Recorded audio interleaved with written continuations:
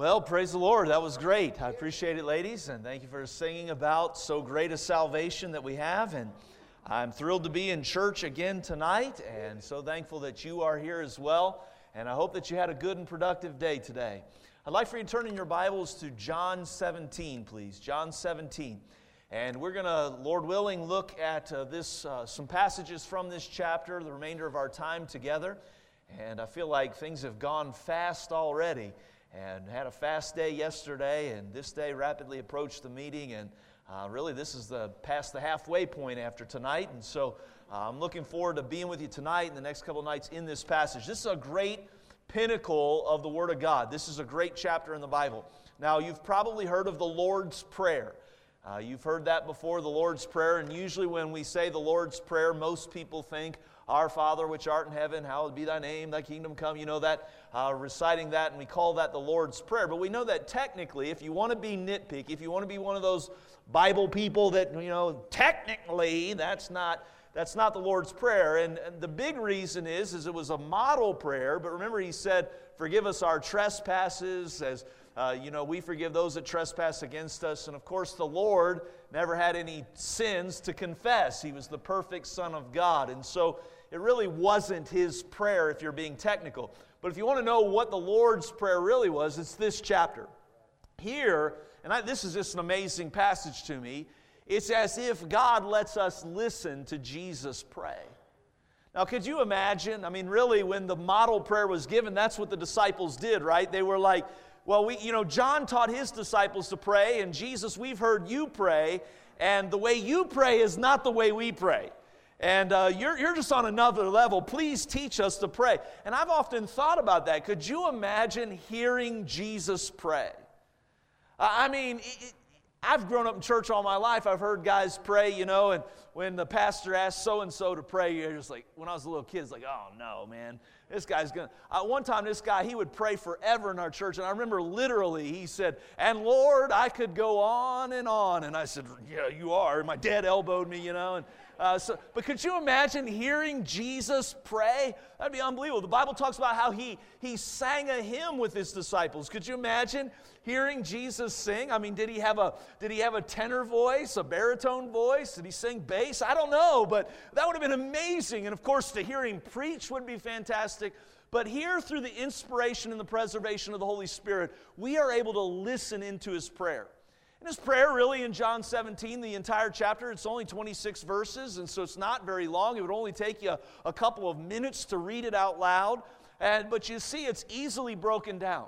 In the first several verses, he's going to pray for himself. And that's an interesting thing. Sometimes you might feel shamed. You ought not pray too much for yourself. Well, it's not unbiblical to pray for yourself. Jesus did that. But you will find that he didn't spend an enormous amount of time praying for himself.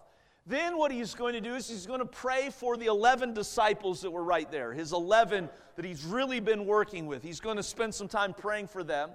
And then in the latter half of the prayer, he's praying for all of the believers. And that's where we're kind of going to pick up tonight. And we're going to kind of look at what he's praying about for all believers. Because I feel that if he was praying for that then, 2,000 years ago, and he ever lives to make intercession for us today, wouldn't you think that his desire that's been preserved by the Holy Spirit in the pages of his Word, wouldn't you admit with me that that is his desire for this church at this time today? And so I think that we can look at some of these things and think, this is what God desires for my life individually, and this is what God desires for our church collectively, and let's try and glean from it a little bit in the next few messages that we have together. So that being said, would you stand with me, please? And we're going to read verses 16 through 19. And you'll notice that some of these verses that we're going to read tonight are very familiar to many of you that have been around church for a long time. He says in verse 16, they are not of the world, even as I am not of the world. Here's that verse that you might know. Sanctify them through thy truth, thy word as truth. Thy word is truth. As thou hast sent me into the world, even so have I also sent them into the world. And for their sakes I sanctify myself, that they also might be sanctified through the truth. Let's pray together. Heavenly Father, I thank you for your word, and I thank you for how it helps us. And I pray tonight that you would just use it again to accomplish an eternal work in the lives and the hearts of those that claim you as their own. And I pray tonight that your prayer for us would be performed in us. And we'll thank you in Jesus' name, amen. Thank you. You may be seated. I appreciate you standing. I came across a little award that is given out, just some kind of frivolous, silly award. It's called the Christopher Columbus Award. And this is how they describe this particular award. If you are given the Christopher Columbus Award, it goes to, and it says, this award goes to those who, like Columbus, when they set out to do something, don't know where they are going or how to get there. When they arrive, they don't know where they are, and when they return, they don't know where they've been. So if you are a student of history and you kind of understand about Christopher Columbus, you might get a little chuckle out of that. But I think that a lot of times describes most Christians. I think most Christians, or really all true believers, know they're going to heaven. So that put aside, Christians know that they're saved and they're going to heaven. But outside of that, when it comes to the Christian life, most people don't know where they are, they don't know where they're going, and they certainly don't know how to get there. Have you found that to be the case? A lot of times when you're dealing with believers, they just basically know they're saved and that's it. But I want you to know tonight that the Lord doesn't want you to just know you're on your way to heaven. He wants you to know that. But there's a lot more to the Christian life than just that. The most popular name today for believers is the word Christian. I've used it several times tonight. If I were to say to you, are you a Christian? Oh yeah, I'm a Christian. But did you know that word Christian, that name is really only used 3 times in the entire New Testament?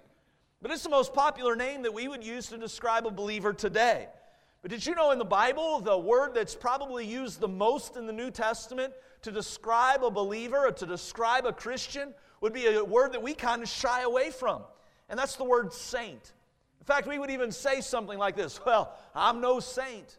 Well, if you're a Christian, you are. Now, if you say, I'm no saint, I know what you mean. We're trying to say, well, I'm not bragging. I'm not claiming to be perfect. But according to the Word of God, a believer is a saint. And the reason that word is used so commonly in the Bible, it is closely related to the word sanctify. The word sanctify is a kind of a Bible theological type word, and it literally just simply means this. And by the way, I'm going to give you several definitions tonight. But it just simply, in its basic, purest form, means set apart. Set apart. So a saint is somebody who has been set apart. We could expand that definition a little bit and take that word sanctify and apply it to the Bible and understand this, that it's being set apart from sin and devoted to God's use. So let me give you a Bible example of what I'm talking about. God sanctified the Sabbath day. Remember what He did is He creates the world, and on the 7th day, which is Saturday, He says, I'm going to take some rest.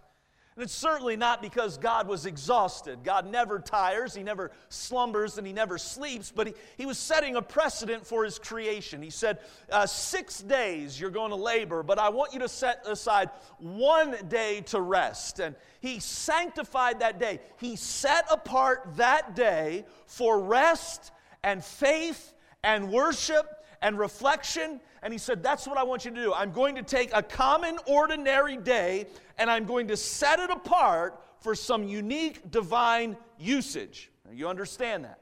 We're going to see that this happened in other places in the Bible. He was going to take the tabernacle, which was just a common, ordinary canvas tent, and He was going to take it and He was going to set it aside for divine use. Later it would be the temple. He was going to take this building, and it was a little more ornate and fancy, but He's going to say, I'm going to set it aside for some divine use. In fact, some churches even today, I don't particularly like to use this word and terminology with it, but would call this area right here the sanctuary. Now, I'm being a little technical. I like to call it an auditorium because it's just where we gather, because really in the New Testament times, God dwells within man. So we really kind of become that sanctuary. But you understand, if somebody calls it a sanctuary, really it's an appropriate way to say it in the fact that it's just a common, ordinary room that is set aside for divine usage. And so that's what we understand with this word sanctify. But the word doesn't have to be related to just religious activities. In fact, in Isaiah 13:3, the Bible says that God, and he uses this language, God sanctified the Babylonian army for his purposes. So he took enemies of God and he set them aside for a divine use. And that's the idea of sanctification. It's basically taking someone or something and setting it apart from a common usage and devoting it to a holy purpose. And I like that because I feel like I'm a common, ordinary individual. And I'm glad that God can take us and set us aside to use for his purposes. That's what he commonly does. Remember in the Bible, if you were to go outside the temple, remember there was that laver, there's this big bowl, and really, I mean, in its basic form, I'm not trying to sound sacrilegious or irreverent here, but it was just a bowl. That's all it was, a bowl. But it wasn't just any bowl, was it? It was a bowl, but it wasn't just any bowl because it was set aside for divine usage. So you understand, you couldn't just walk up to this bowl and wash your armpits in it. That's not what it was for. It was just a bowl. You could use any other bowl for that, but this bowl was set aside for divine purposes. Well, think about that. I'm just a guy. You're just a guy. You're just a lady. But we're not just any lady because we have been saved, and therefore we are saints, and we are set apart for divine usage. But unfortunately, the Christian of today has become more and more like the world. When in reality, a believer ought to become more and more like Jesus Christ. So I'd like to give you another definition tonight of sanctification. Sanctification, I like to define it this way, is the Christianization of the Christian. Now, if you're saved, you need to become a little more like Christ. So being sanctified is the Christianization of the Christian. Now, in my growing up days, and you too, if you've grown up in church, I've heard, and I know many of you have not, but I've heard of preaching on sanctification, and they have defined sanctification more this way. Well, sanctification is when you dress a certain way. I've heard people just really go to town and here's how you ought to dress. And don't get me wrong tonight. I mean, I think a Christian ought to be distinct in the way they present themselves. And I think that the Bible does give us principles about modesty, but it's not limited to that. I've heard a lot of people preach on dressing a certain way or wearing your hair a certain way or certain behavior patterns. But in reality, sanctification is a whole lot more than that. In reality, sanctification is a change not just in our appearances, not just in our actions, but it is a change in our attitudes. It is a change in our ambitions. It is a change to become more and more like Jesus Christ. So here in this text, Jesus is praying for that. He says, it is my heart's desire and it's my prayer request that my people become like me. And so I want to give you tonight, I want to give you 3 thoughts about sanctification that we can learn from the Lord's Prayer tonight. 3 thoughts about sanctification. Number 1, I want you to see this. The means for sanctification is the truth. The means for sanctification is the truth. Look at verse 17 again. Very simply put, sanctify them through thy truth. Thy word is truth. So again, sanctification is the Christianization of the Christian. Sanctification, we could say it this way, is the process of becoming less worldly. So how does that process take place? What is this agent of change? Well, Jesus says it in plain language. It's the truth. The word truth is used 3 times in these 4 verses, and it's used more in this chapter, but it indicates that it is the vehicle for our sanctification. Now you think about that. Sanctify them through thy truth. Thy word is truth. Think about how the devil operates. Jesus said this about the devil. He said he's a liar and he's the father of lies. So the greatest weapon that Satan has is error. It's lies. It's deceit. And that's how he paralyzes the people of God. Satan cannot snatch your soul, and he knows that. We are secure. In this prayer, Jesus talked about it before we got to this, how we are secure in Christ and we have eternal security. That's not a Baptist thing. That's a Bible thing. And when you understand justification, you certainly understand that we're secure in Christ. So how does Satan render us inoperable? How does he make us unproductive? He uses lies. Now let's think about that for a moment. What are the lies that are commonly told by the devil to God's people? We don't have time to unpack them all, but I'd like to give you a few of them if I may. Have you ever heard somebody say this? If you ask them, hey, if you died today, are you 100% sure you'd go to heaven? If you've ever been a soul winner and you've ever tried to talk to somebody about the gospel, have you had anybody ever tell you this? Well, I don't know that anybody can know that. That's a common lie of the devil. You can't know that. Let me tell you, friend, you can know that. And there are people that are saved, they genuinely are saved, but they wrestle with doubt. Then there's a young lady in our church, I'll tell you, it seems like every invitation, she's raising her hand. I'm not sure, man. She's been baptized several times and been led to Christ several times, and I believe it's because she is under the influence and the power of a lie of Satan that would plague our mind and tell us, you can't possibly know that. What are other lies he tells us? I think the devil sometimes tells us there's no hope. There's no hope for your marriage. There's no hope for your addiction. There's no hope for your depression. There's just no hope for you. Let me tell you, friend, that's a lie of the devil. I want you say, well, I think the disciples felt that after Jesus was dead and laying in the grave. Oh, there's no hope, it's over. But up from the grave he arose with a mighty triumph over his foes. And somebody might say, well, as long as you're breathing, there is hope. But I'm going to tell you, even with God, when you're not breathing, there's hope. Hey, don't believe that of the devil. And let me tell you, I'm just being transparent with you tonight. I've been to those places before. I've allowed the devil to sit on my shoulder at times and say, God's done using you. It'll never get any better than this. He's a liar. He's the father of lies. I'll tell you tonight, he tells God's people that no one cares. You're all alone in this thing. But I'm going to tell you tonight, you look around this room, there are people all throughout this room that do care. They do care. You got to look out for number one. Maybe he tells our young people, hey, one time isn't going to hurt anything. You'll never get caught. These are all lies that the devil tells us, but I'm telling you tonight that while Satan works through lies, God works in us through the truth.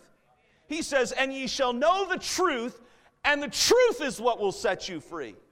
So just like a wire conducts electricity to a light bulb, God's truth carries God's power to our lives. I want to break that down just a little bit for you tonight. There are three components of His truth that provide a powerful weapon to the believer so that he can be completely sanctified. You think about the elements of truth in the Bible, I would tell you this, Jesus is truth. And we talked a little bit about this last night. When you think about Jesus' truth, I think that's wonderful to know that Jesus is truth. Therefore, He is a person that I can love. We talked about that last night. The greatest commandment is to love God with all your heart and all your soul and all your mind. And I'm thankful that Jesus is truth and He is a person that I can love. And I'm thankful that I can say, I love you, Jesus, and I can serve Him and I can walk with Him and I can talk to Him. And He is a sanctifying agent in my life because He is truth. But I also want to tell you tonight, I'm thankful for the Bible because the Bible is truth. And the Bible, while Jesus is a person that I can love, the Bible is a book that I can learn. And I don't know about you, but I'm so thankful that I can learn more and more about the Bible. Are you thankful for that tonight? Listen, you will never understand. I just have a hard time understanding. You won't understand everything that you read, but you will understand some of what you read. And the more you read, the more you'll understand. And the more you understand, the more you'll become like Jesus Christ. And I don't know about you, I love the Bible. I love to hear people preach it. I remember there was this old preacher, he's gone to be with the Lord now. He was a friend of mine when I was pastoring in North Carolina, and he was from the hills of West Virginia. The hills of Virginia, not West Virginia. And he had a gravelly, old, southern, timey voice. And I had him preach for me one time, and I don't know if I necessarily entirely agree with him, but I love what was behind his statement. He got up in my pulpit, and he was preaching for us. He's being a blessing to our people, an old saint of God that God had used. He was in the fourth quarter of his life, and I remember him saying, I love preaching. He said, I love good preaching. And when I can't get some good preaching, I'll even take some bad preaching. I don't know if I entirely agree with that, but I like what was behind it. You know what he was saying is, I love this book. I love to read its pages. I love its stories, and I love its principles and its precepts. Isn't that what the psalmist said? Oh, how I love thy law. It is my meditation all the day and all the night. He said, it's like sweet honeycomb to my lips. I just want to, you'd say that to your grandkids, wouldn't you? Oh, I just want to eat you up, man. Do you feel that way about the Bible? Because the Bible is truth. It's a book that I can learn. And I've been privileged by God since He's called me into the ministry to be able to study this book just about every day of my life. And I want to tell you, the more I study it, the more I learn, and the more I'm fascinated with it. And it is truth, and it's a sanctifying agent in my life. But you know what else is truth? The Spirit is truth. The Bible says that. And the Spirit, He gives us a way that we can live. So we have a person that we can love, and we have a book that we can learn, and we have a spirit, we have a life that we can live, and all of these things, these agents of truth, work in our life. So let me just kind of boil that down and conclude this thought. If that's the case, then any experience, whether it's a good experience or a bad experience, any experience in our life that causes us to love Jesus more and learn the book better and yield to the leadership of the Holy Spirit in our life is a good thing. I know we all want good experiences. I know we all want to shun bad experiences. But I want to say it again. Any experience, whether good or bad, that causes me to love Jesus more and learn His Word deeper and follow His Spirit more closely, then that is a sanctifying agent in our life, and it's a good thing. That's how He sets us apart more and more for His glory. All right, number 2. The mission for sanctification is to serve. Look at verse 18. As thou hast sent me into the world, even so I've also sent them into the world. Now again, I think many people will take this idea of sanctification and they want to use it as an opportunity to show how spiritual they are. You know, well, I don't dress immodestly, or I don't listen to rock and roll, or whatever it is you do or don't do. You know, it's the old poem you've heard. I don't drink, cuss, or chew, and I don't run with those that do, right? You know, whatever it is you think that makes you that holy, and I'm not minimizing those things. I'm just simply saying sanctification is not an opportunity for us to display how spiritual we are. If that were the case, then you know who we would be? The Pharisees. Because the Pharisees were like that. Oh, look at the length of our robes, and look how we wash our hands, and look how we wash our dishes, and look at how many days we fast, and how we pray, and the length of our prayers. And we tithe so much that we even tithe to the herbs and the fruit of our gardens. And they were all about that. And their sanctification, to use that word very loosely, was just to tell everybody else how spiritual they are. And let me tell you, there's a lot of guilty ones as charged in Baptist churches that do the same exact thing. And they're totally mistaken as to what the mission and the purpose of sanctification is. According to verse 18, we are sanctified in order that we might be sent. That's what it says. Yes, we should be separated from sin.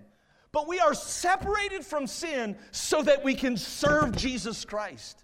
So the purpose and the goal of our change is to become more like Jesus Christ. But understand what happened to us at salvation. We were not saved just from the penalty of sin. Yes, it's wonderful to sing a song on Sunday. Praise the Lord, I'm not going to hell. Somebody say amen. But that is not the only reason God saved you. It wasn't just from the penalty of sin. He also wants to save us from the power of sin. And so He redeemed us from a sinful heart that keeps us from being useful servants for Him and serving others. So understand, why did Jesus come to us? He came to us to reveal the Father. Well, why are we sent out?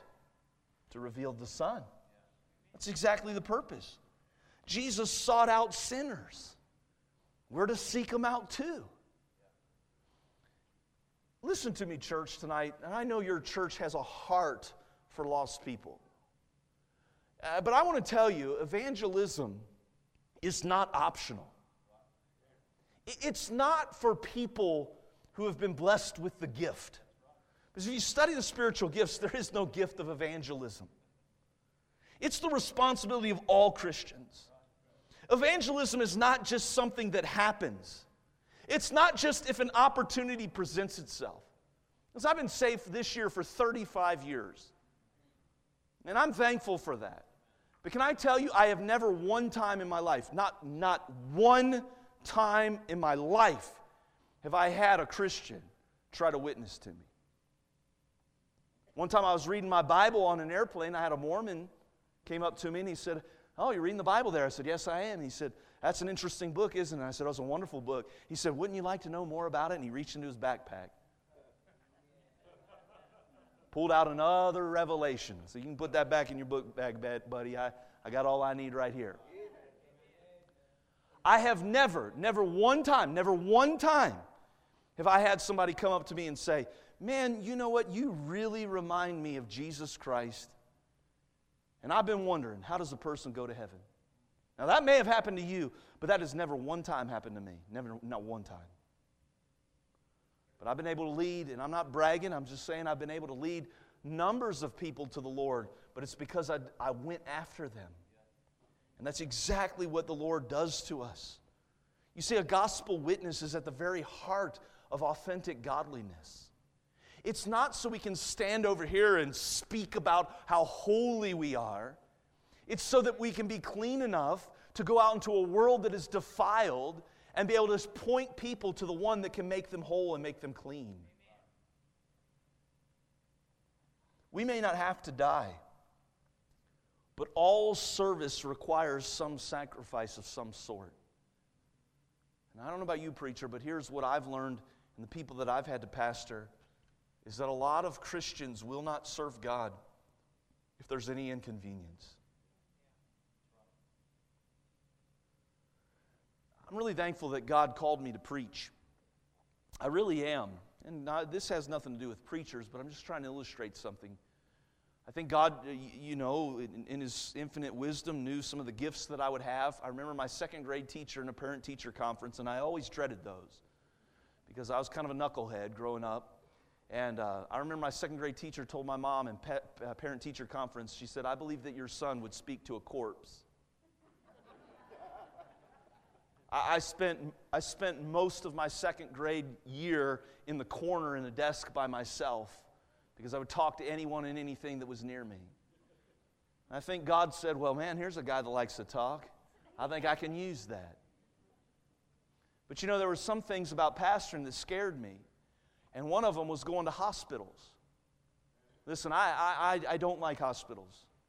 I don't like the way they smell. I don't like what goes on in them. I try and stay away from them as much as possible. I never, ever in my life would want to be a nurse. Never. Any nurses in here? All right, God bless you. I'm glad you have that gift. I don't. I never would want to be a doctor.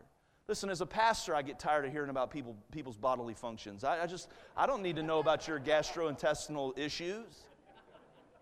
I don't like needles and I don't like blood.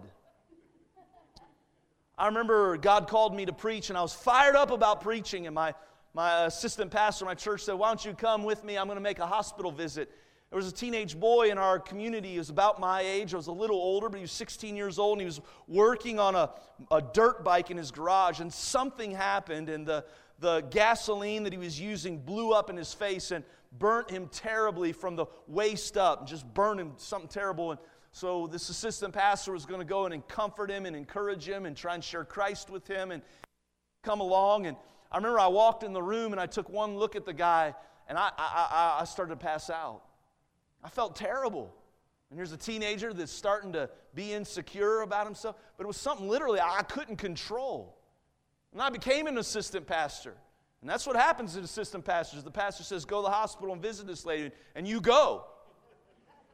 And so this lady was coming out of surgery, and there was nothing.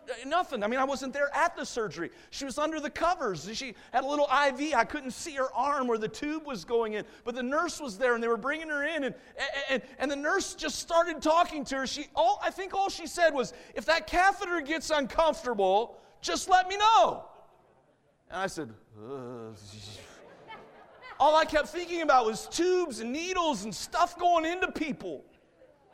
And here I was trying to be, I saw the lady 30 seconds. I was like, well, the nurse is dealing with you. Let's pray. God help this lady and me. Bye. And I was just walk out. And literally I started getting woozy and I'm walking down the hall and I got my hand on the wall. And about from here to that wall, there was a lobby where some chairs. And I remember seeing those chairs. I thought if I could just get to those chairs. If I could just get those chairs, I'll be all right. I'll sit down, I'll recoup. And I got over to the chair, and I remember getting finally to the chair, and I'm getting kind of blacked out. And I went to sit down in the chair, and I missed it, and I fell on the floor. And I got back up and sat in the seat, and I remember this nurse came out, and she was like, "Sir, are you okay?" I'm sure she thought I was drunk or something was wrong. And then I told her, "I just don't feel good." She tried to admit me to the hospital. I told her, "No, this place is causing it. I've got to get out of here. There's no way you're going to admit me." And man, she brought me all these dice. I said, "Whatever you have to bring me, I'll sign it. I'm not going to sue you." And she brought me these papers, and I had to sign them and gave me a little can of pineapple juice, and I'm sipping on it so I can feel better and get out of there. Man, I hate doing that stuff. You say, "Why are you telling me all of that?"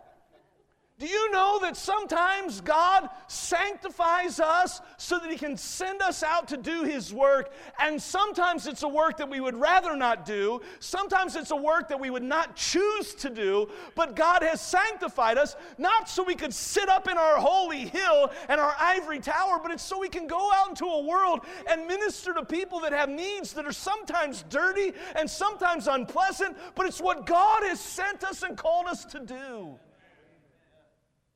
God doesn't always send, in fact, rarely does He send people to places of ease and comfort.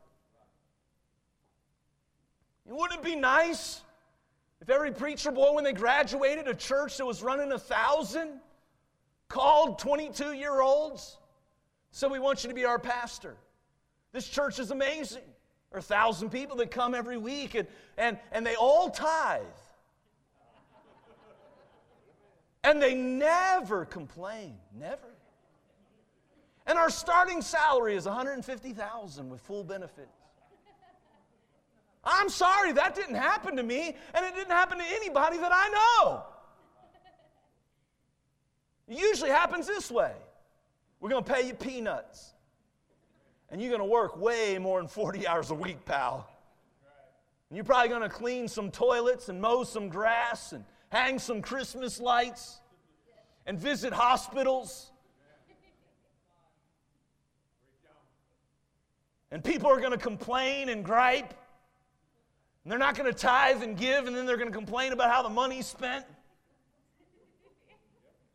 And people are going to get divorces, and they're going to come with addiction issues.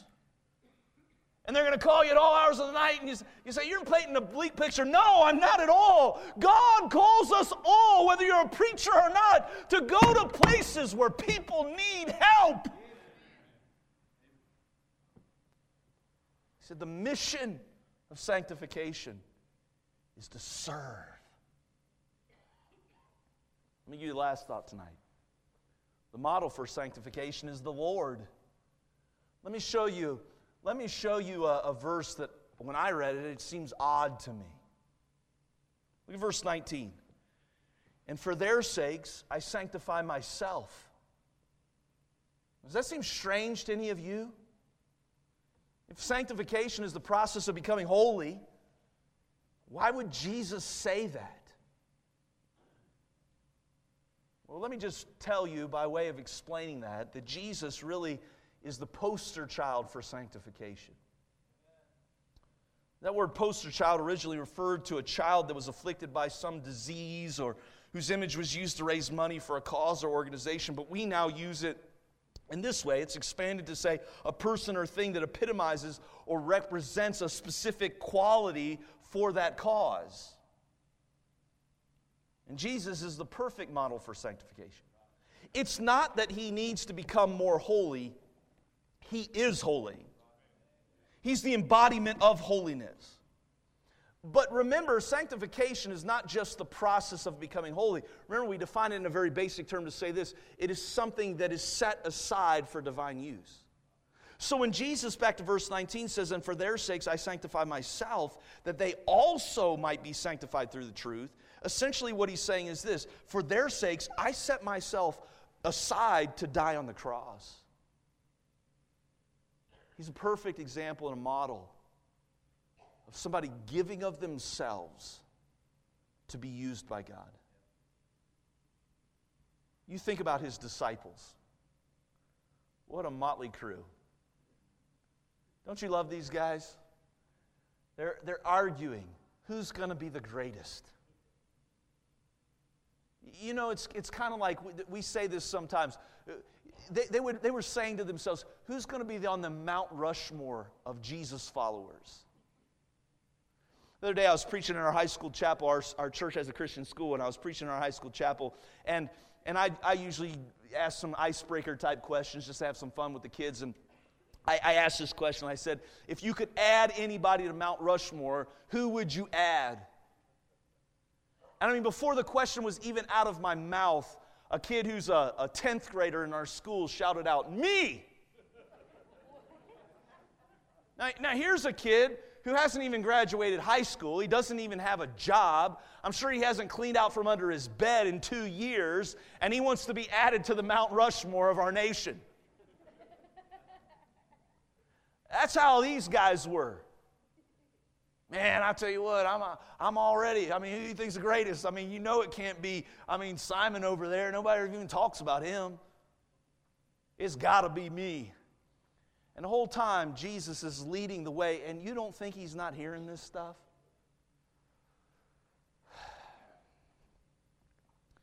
And the one who is the greatest. In fact, don't we say that about him? The King of Kings, the Lord of Lords. We sang about that so appropriately tonight, didn't we? Talking about worshiping him and adoring him, magnifying him. Remember, there's a difference between praise and worship. Praise is thanking God for what he's done. Worship is adoring him for who he is. You want to talk about the greatest of all the greats. Nobody even compares to him. And these jokers are talking about who the greatest is. And while they're talking about how great they are, Jesus is girding himself with a towel, and he's wiping their feet. Do you not see what I'm trying to say to you? He's the model of sanctification. You notice in his model of sanctification, I want you to notice this about Jesus, he was not a recluse. Study his life. He attended weddings. He attended funerals. He worshiped with others at the synagogue and the temple.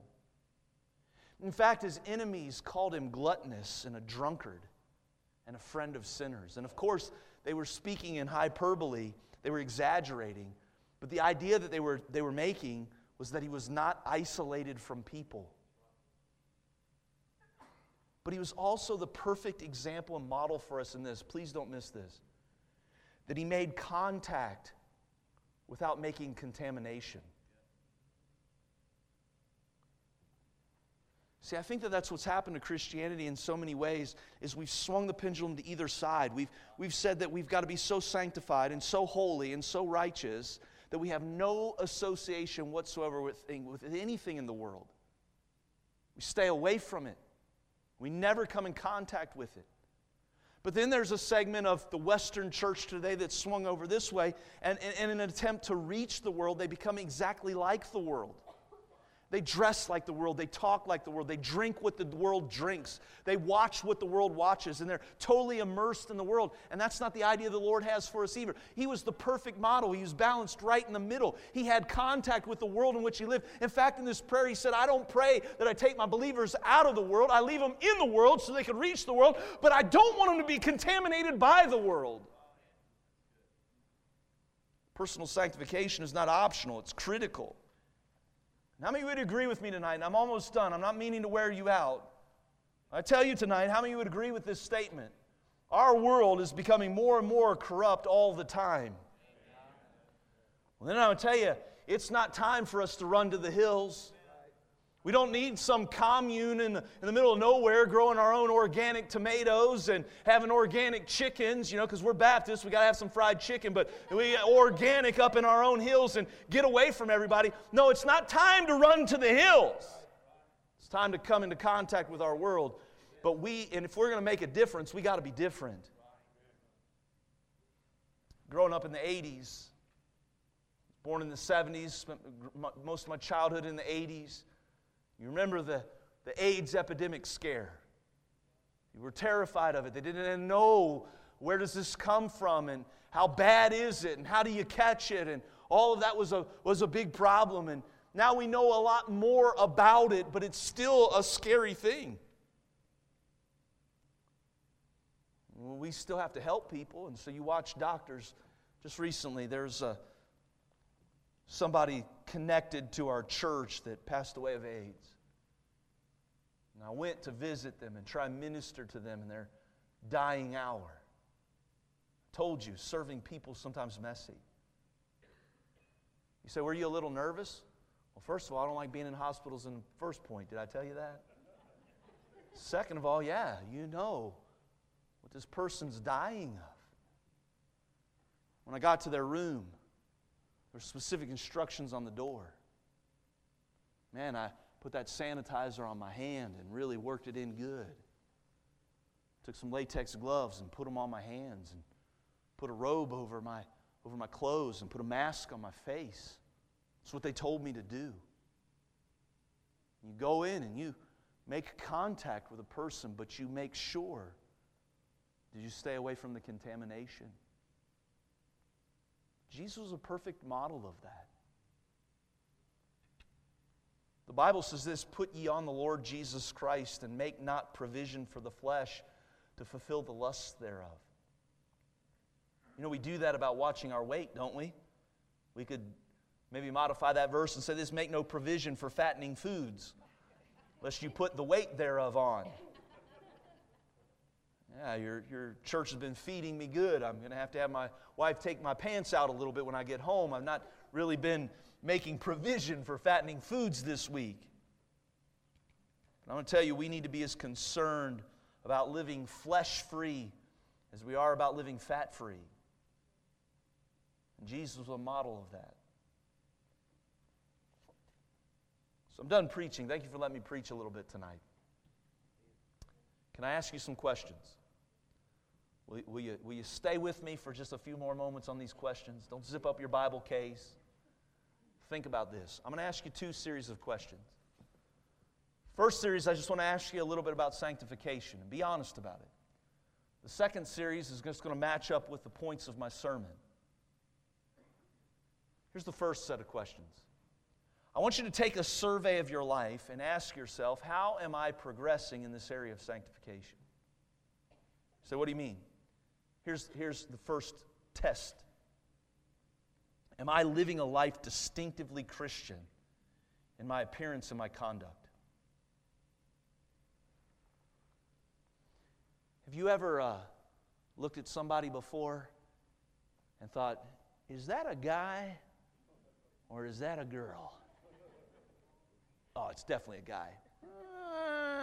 No, I think it's a girl. Nah, it's a guy. Anybody ever done that? Okay.